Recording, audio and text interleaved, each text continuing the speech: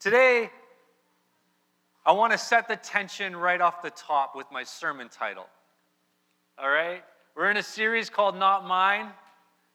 It's a series that speaks to this idea, this biblical worldview of stewardship, that we are stewards of what God has given us. He is our source. He is our provider.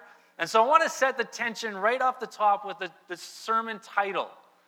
Are you ready? Are you going to be able to track with me? Sermon title is Not My Money. Write it down. Write it down. Trust. You know, trust is a tricky thing, isn't it? Trust, it runs on a sliding scale depending on who you're trusting and what you're trusting them with. There's all these variables when it comes to trust. So let me illustrate it this way. You might say, I trust my 13-year-old babysitter to watch my kids for the evening while we go out.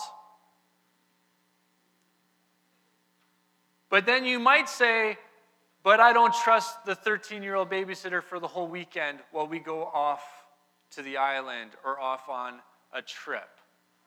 It's a bit of a sliding scale.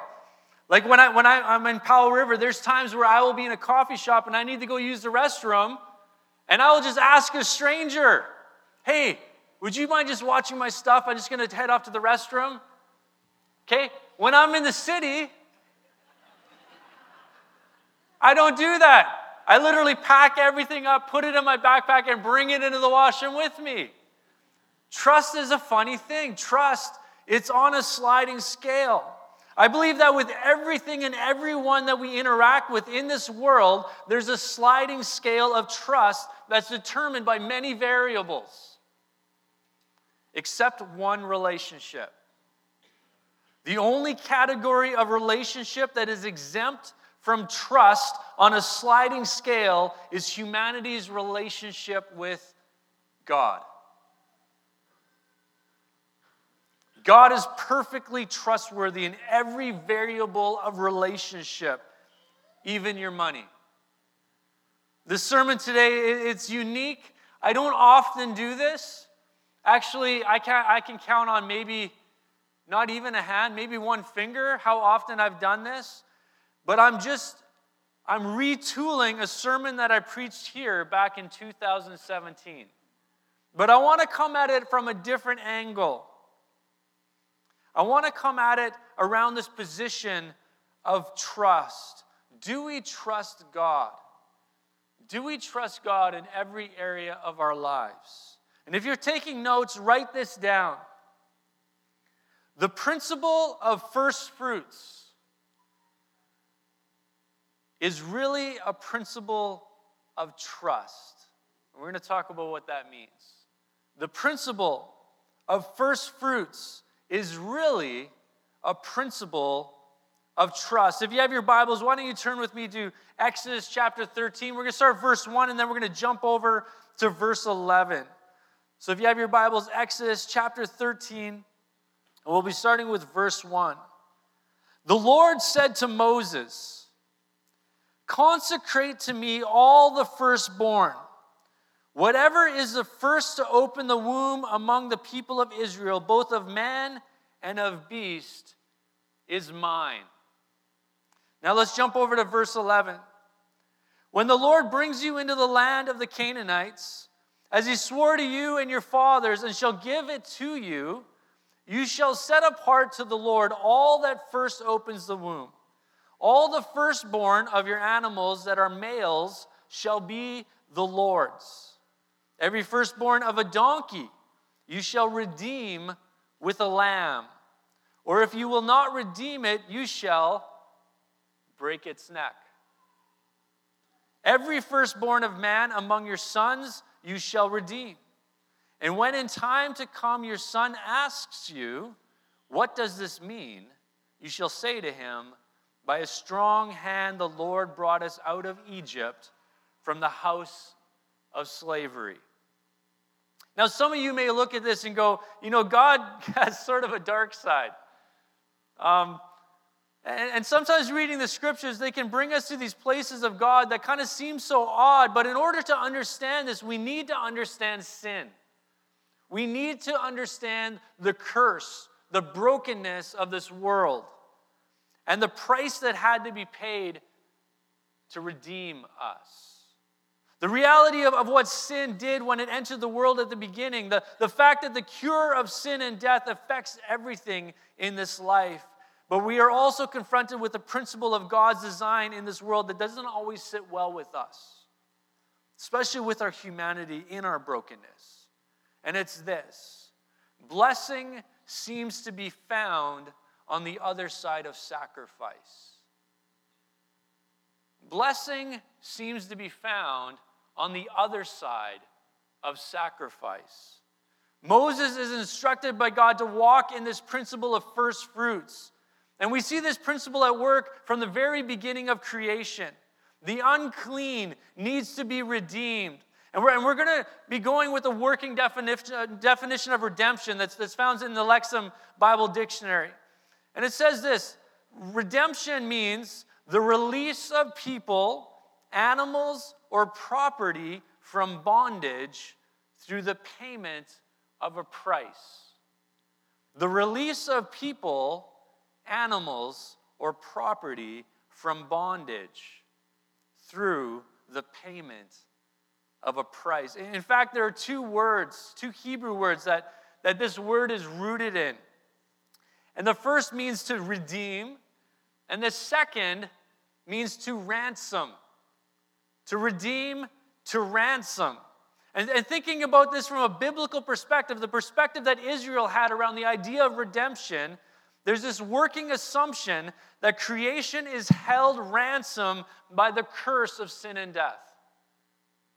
Creation is held ransom by the curse of sin and death. Whether it's our souls, our time, our relationships, or our stuff, there's this assumption that we are all held ransom and there's a demanded payment for that. So here's what would happen. If you had a sheep give birth for the first time to a male lamb, that male lamb was to be sacrificed. If it was an unclean animal, like a donkey, that was an example. So a donkey was an unclean animal. So you could not sacrifice the donkey. So you would have to, on behalf of the donkey, substitute in a lamb to redeem that donkey. And if you did not redeem that donkey, you had to break its neck. Okay? This is the law of Moses now.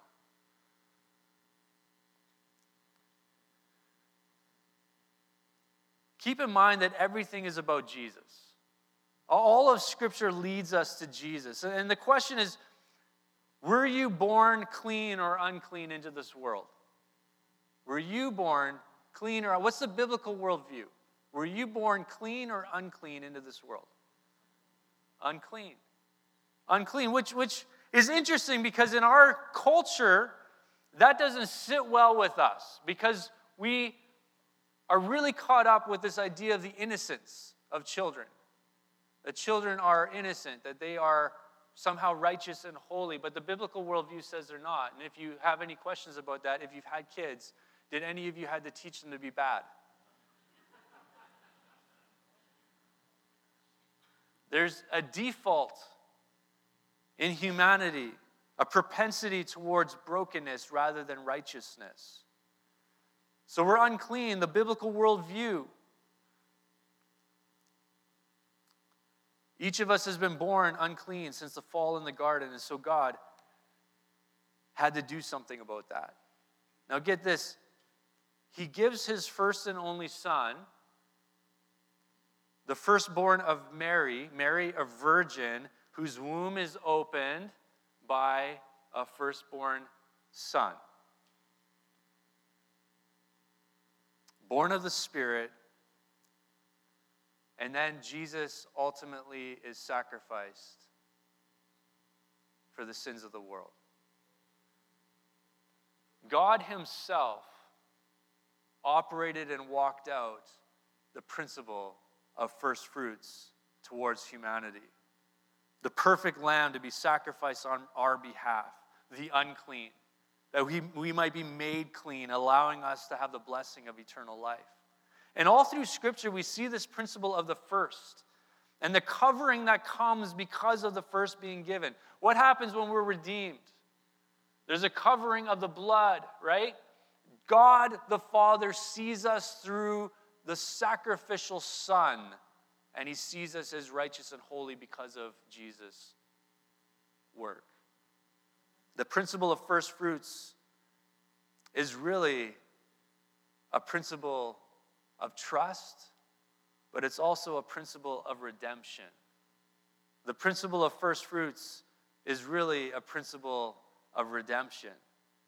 And I can only imagine that after a few generations of this sacrificial system, that the young men and women would begin to ask the question, like, why are we doing this? This makes no economical sense. Why in the world would you take the first of a lamb, the first male lamb, and kill it?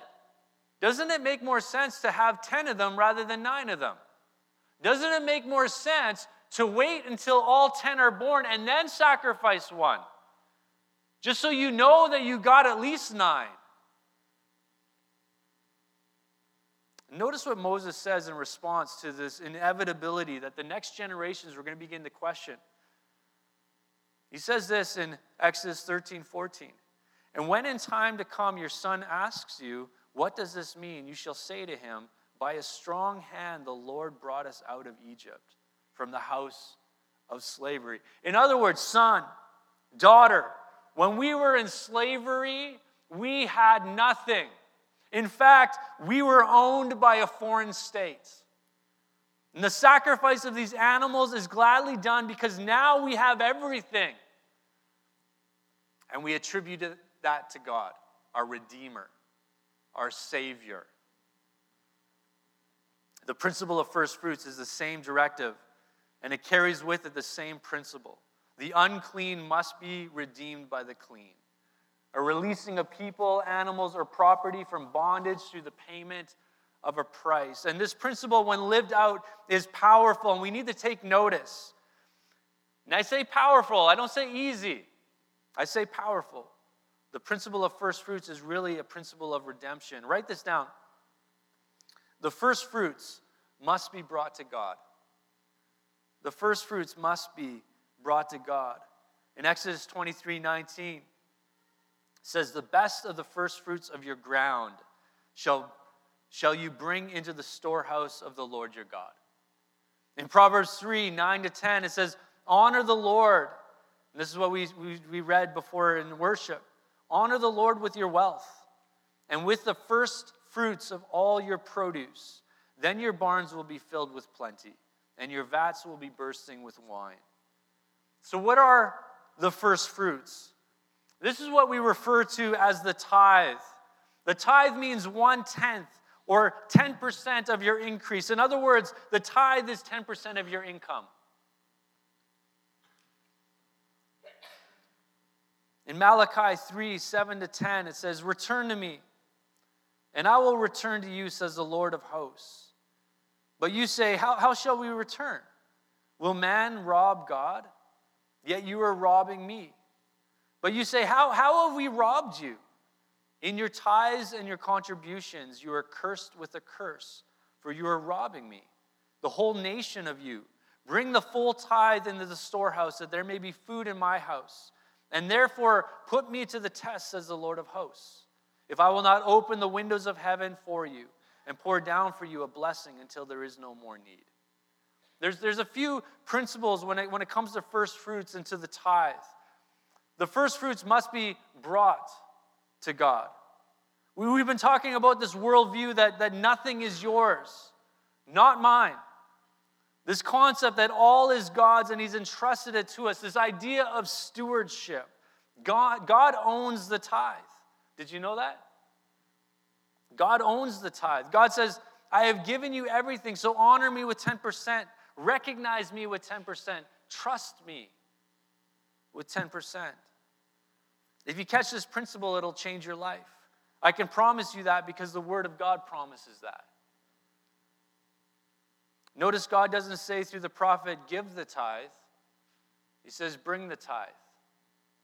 There's a nuance at play here that's so important to understand. To give is from a position of ownership. To bring is from a position of stewardship. He says, bring your tithe. The first fruits must be brought to God. Remember the sacrifice of the first and the redemption of the unclean. When you tithe, you bring the first fruits to God, and He in turn redeems the 90% that He's entrusted to you to steward. Now catch this. You can keep the tithe. But the problem with that is it all remains under the hold of this world, according to Malachi the prophet. Now, I don't believe that God gives an extra special curse. I don't believe that. I don't believe that when we don't tithe, that somehow God gives some extra, a little extra heat, a little extra curse. No, it just simply remains under the curse of this broken world. Part of the journey of looking more and more like Jesus is to begin to release the things of this world in a way that they don't hold our heart any longer. They don't remain idols before us. We don't worship them ahead of our worship of the Creator God. And so there's this idea that as we release what is God's, He walks in the redemption of the things that we are left with to steward and to be trusted with. When we tithe, we bring the first fruits to God. We set apart the 10% because it's an act of trust. It's an act of redemption. It's an act of worship. And it's an act of obedience. Remember, the first fruits brings redemption and blessing to the rest. So either you can have 100% of your stuff under the curse, or 90% of it redeemed and blessed. Lisa and I, we had a season in our lives, and I shared this a few years ago. We had a season in our lives in our very first place of ministry, and Marcus and I were talking about just it was tight. I did not get paid. I got paid peanuts. I don't know how we survived. And it was so easy one month to just go, we just can't afford to tithe. We're not going to make it. And so we in our early 20s, withheld the tithe 1 month. And then we withheld it 2 months. And it got so easy to kind of begin to hold back on what God had called us to do in obedience. What's interesting about that story is everything crashed. Everything crashed. Like I don't have time to even get into how bad it got.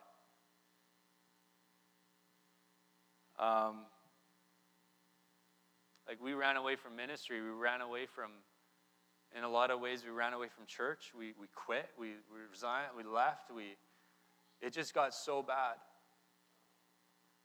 And when we finally got back into ministry about a year and a half later, we said, that's never going to happen again. We're going to trust God with this journey. And we're going to trust God with our finances. And since that day, we have been faithful to tithe. And God has been faithful to sustain us.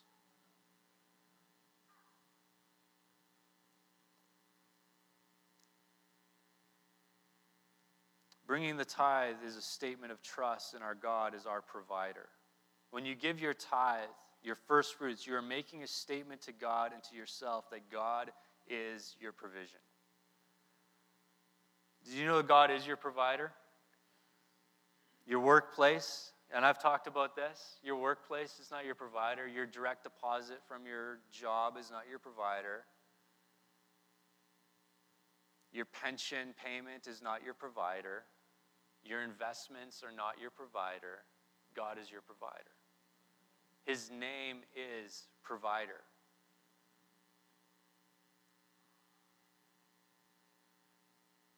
And I mentioned how easy it became to justify not bringing our first fruits. And for some of you, the reason is fear. You just look at the reality of your finances and you go, it's not there. And it's fear. And I know it. I know that feeling because I've walked through it. And I let fear get the best of me. But can I promise you that God's not going to let you down? He's going to see you through because He is your provider. Malachi makes a statement that's unique to all of Scripture. And it's here in this passage that we just read in verse 10 of chapter 3 of Malachi. Bring the full tithe in the storehouse, that there may be food in my house. And therefore put me to the test, says the Lord of hosts, if I will not open the windows of heaven for you and pour down for you a blessing until there is no more. The principle of first fruits, of the tithe, is the only place in all of Scripture that God gives permission for His people to test Him. Now, there's a few things that stand in the way. Love of money. Perhaps this is why Jesus talked more about money than heaven and hell combined. Because there's this danger when our hearts turn to money as our provider and our security and our source. It's been said when you loosen your grip on money, money loosens its grip on you. And for some of you, the thing standing in your way is giving. Maybe it's not that you're not giving. And you allow just giving as your justification not to bring what is God's. Because it's so easy to feel like we're being generous. I don't know if you remember a few months ago we talked about the definition of generosity. And if generosity doesn't hurt, it's not biblical generosity. If sacrifice is not involved in your generosity, it's not a biblical worldview of generosity. If you give necessarily just out of your excess, it's not a biblical definition of generosity. Generosity always carries with it sacrifice. Like I said before, you don't give the tithe, you bring it into the storehouse. And the storehouse in the New Testament reality is about the local gathering of faith, the local church fueling the mission that the local church is on. And for some, perhaps that's the dilemma. Perhaps you can't get behind your local church. Can I just say, if you're waiting to find a perfect church to begin to bring your tithe to, you're never going to walk in the principle of first fruits. You just won't. And can I say, if you can't buy into the mission and the vision of your local church, even if it's this one, then maybe you need to find another and then start bringing the tithe into the storehouse. Because what God is going to do in your heart and in your life and in your family far outweighs whether your butts are in seats in a particular place.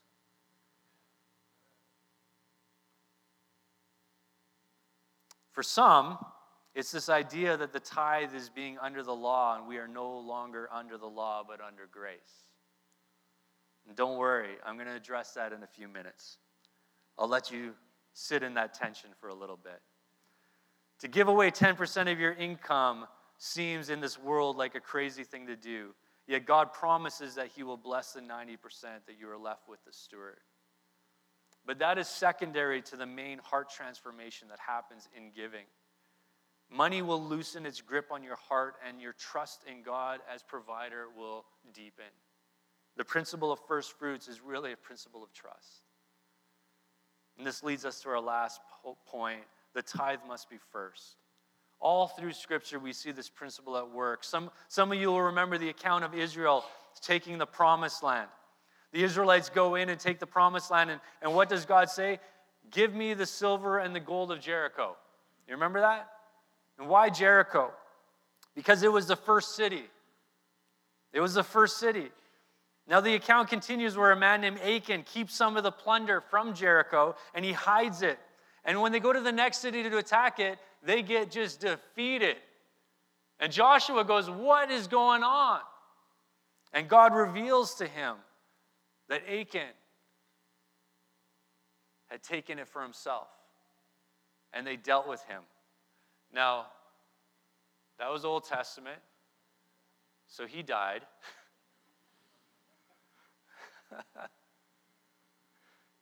Remember, everything points to Jesus. Sin, curse, equals death.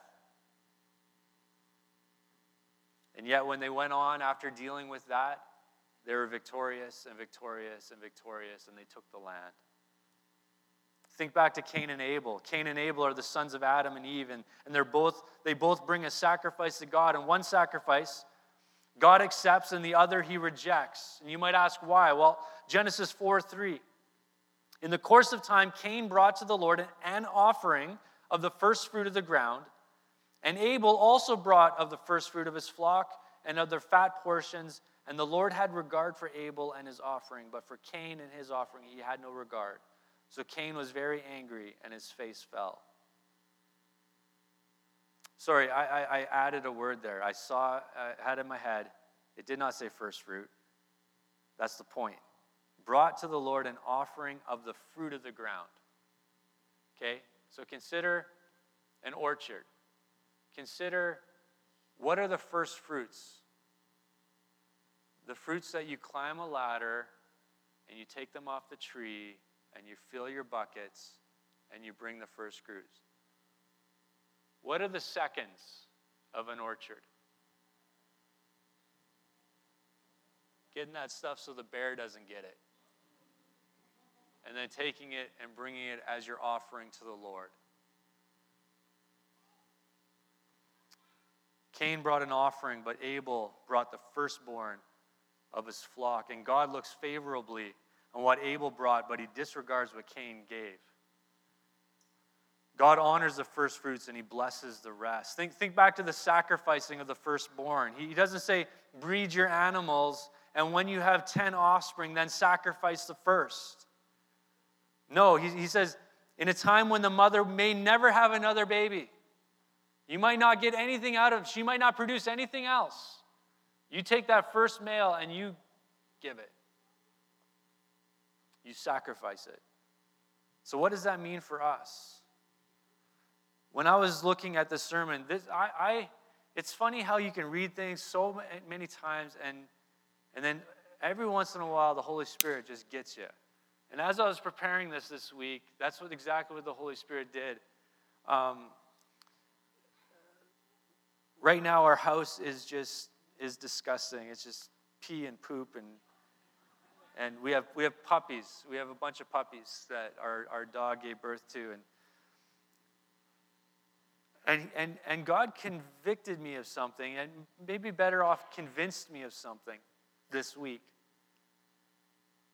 And we've been like selling and taking deposits and stuff, and the Lord just kind of spoke to me and he said, you need to operate in this principle of firsts. Because normally here's how I would operate. I would make sure that we sell all of our puppies for what we want to get for them. And then I'd take that total number and I'd go back retroactively and then tithe on it. Right? Yeah, take that number, 10%, here's the tithe. God spoke to me this week and he said, no, you need to give before you even get all those puppies offloaded. You need to give what you're anticipating your 10% to be today.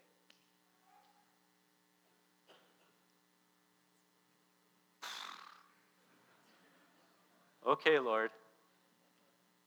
But here's the deal. Do I trust him? Do I trust that he's my provider? Do I trust that I will walk in the blessing of redeeming the broken things of this world as I walk in the principles of his word? Do I trust that he will come through?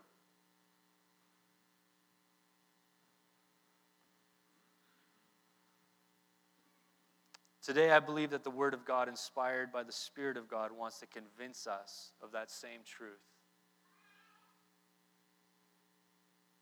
That we do not trust God on a sliding scale. That he is perfectly trustworthy in every area of our lives. He just is.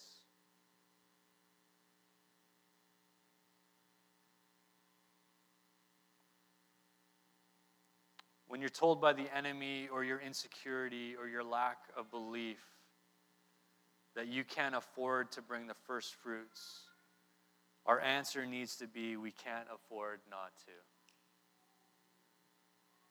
We can't afford not to. Because my mortgage company is not going to bless my finances. BC Hydro is not going to multiply my 90%.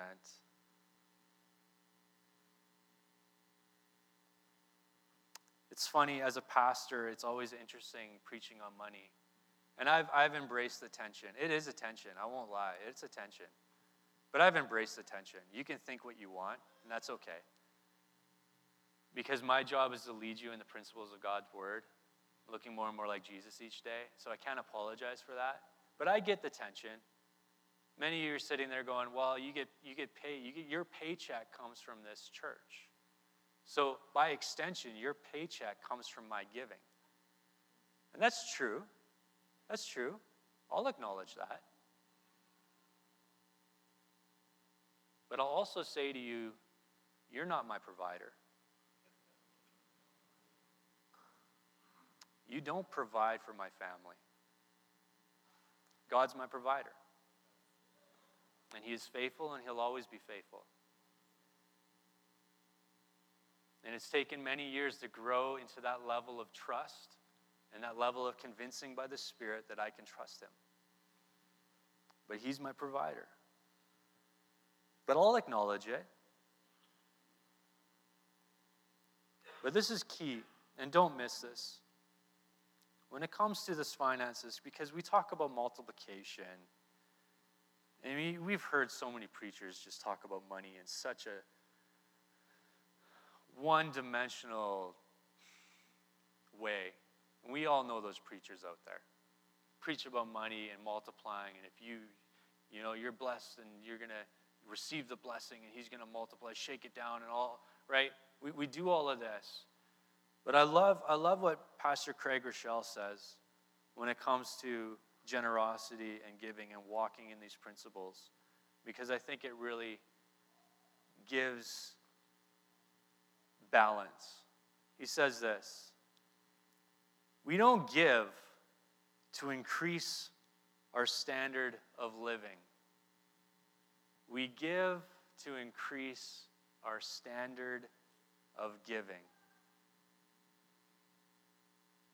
Blessed to be a blessing. Blessed to be a blessing. We bring our first fruits to honor God, and in turn, he blesses the rest that we may be a blessing. In conclusion, I promised that I would talk and speak to the tension of those who are saying, well, we're not under the law, so I don't have to. And that's fine. But I want to just unpack maybe just some thoughts around that. Abraham, there's this moment where he's visited by the Lord and a couple of angels. And in this moment, Scripture tells us that Abraham, 500 plus years before the law was declared, gave a tenth of all that he had to the Lord. Genesis 14:20. Jacob, Abraham's son, gave a tenth to God 400 years before the law. There was no one telling them, you have to do this.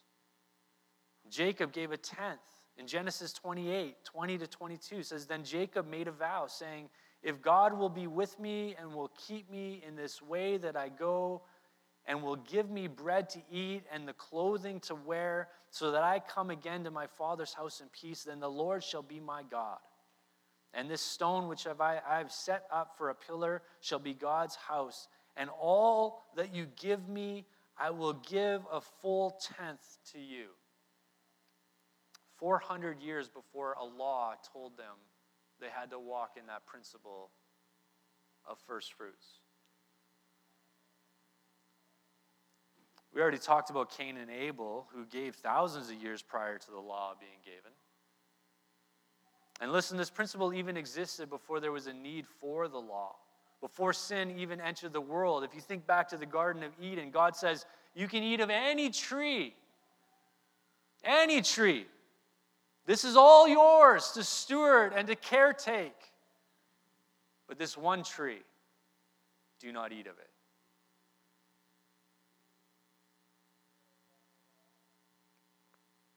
They were given stewardship over all except one tree. And listen, all the law did was reveal to us the ways and the principles of God and our shortcomings in light of it.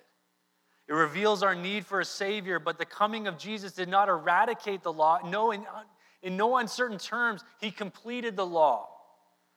The expectation is to be redeemed by Jesus and to walk in the redemptive practices of knowing him. There's this outflow of knowing Jesus. And here's the question. Is murder okay now that we're under grace? Of course not. But murder is a part of the law. Thou shalt not kill. Is adultery under the law okay now that we're under grace? Of course not. You know what? Jesus on both of these raises the stakes. It used to be under the law that you had to sleep with your neighbor's wife in order to be guilty.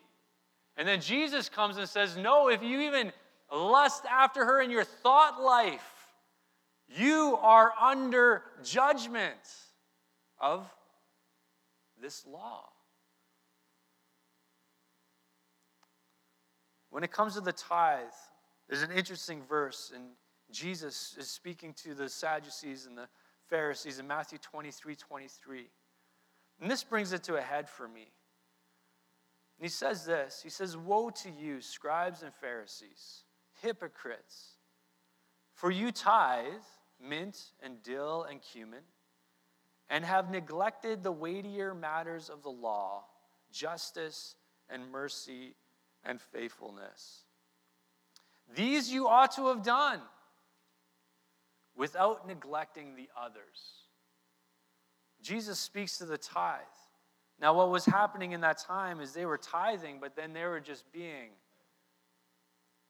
idiots in all other areas of life. But Jesus even affirms, yeah, you should tithe, but without neglecting the weightier matters as you live out this journey of faith. You can ask the worship team to come.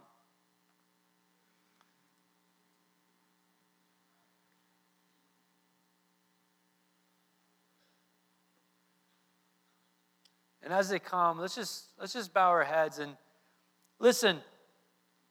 It's funny, life change doesn't happen because you heard someone give a profound speech. Life change only happens when the Holy Spirit convinces us of something.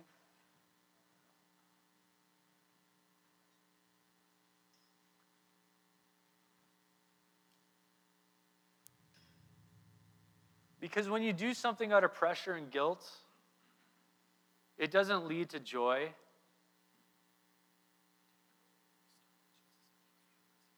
You know, God delights in those that give with gladness. Well, guilt doesn't lead to gladness, doesn't lead to joy. But when the Holy Spirit does it,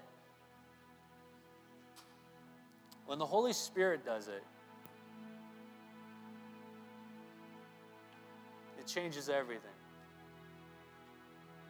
When he convinces us of truth, when he calls us to something more, when he identifies areas of our soul or our journey where we don't trust him, he can do a deep work.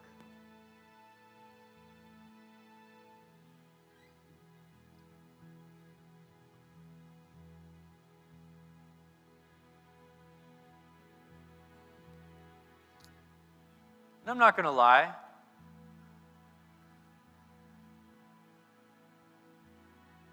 The reality is, we are a part of a movement. We are an organization that needs to fund mission. That's a reality.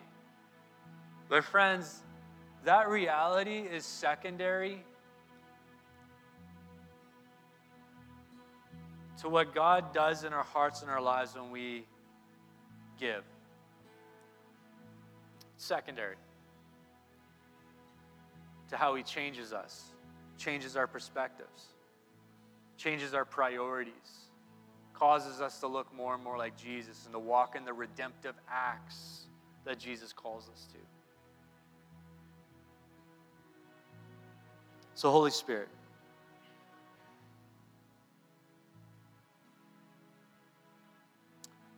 just have your way. Have your way. Lord, would you dispel fear? Because you've not given us a spirit of fear, Lord. Would you dispel fear?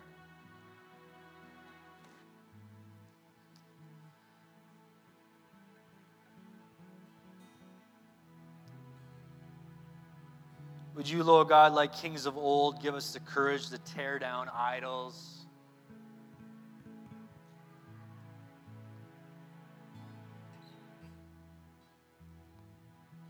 Lord, if money is an idol to us, would you reveal that? And would you give us the courage to tear it down?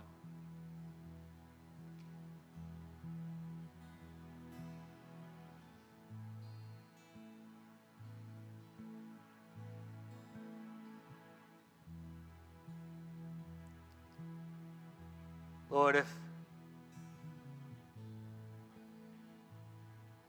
our stuff is our security, Lord, would you reveal your glory? Would you reveal your glory that we would see our meager stuff contrasted with the glory of Almighty God? That we would look to you because you are worthy.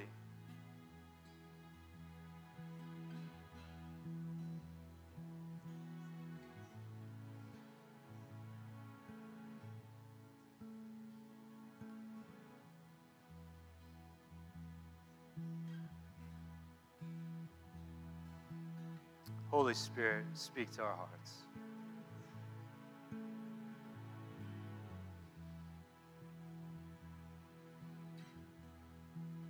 Lord, I thank you for those in this room that are faithful in bringing the tithe. Lord, would you bless them abundantly?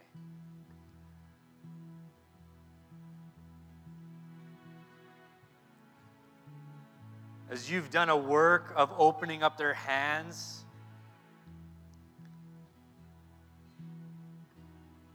Lord, it's a work of trust both ways. That they can be trusted with more to be a blessing. Lord, would you multiply unto them more that they may in turn grow in generosity in Jesus' name.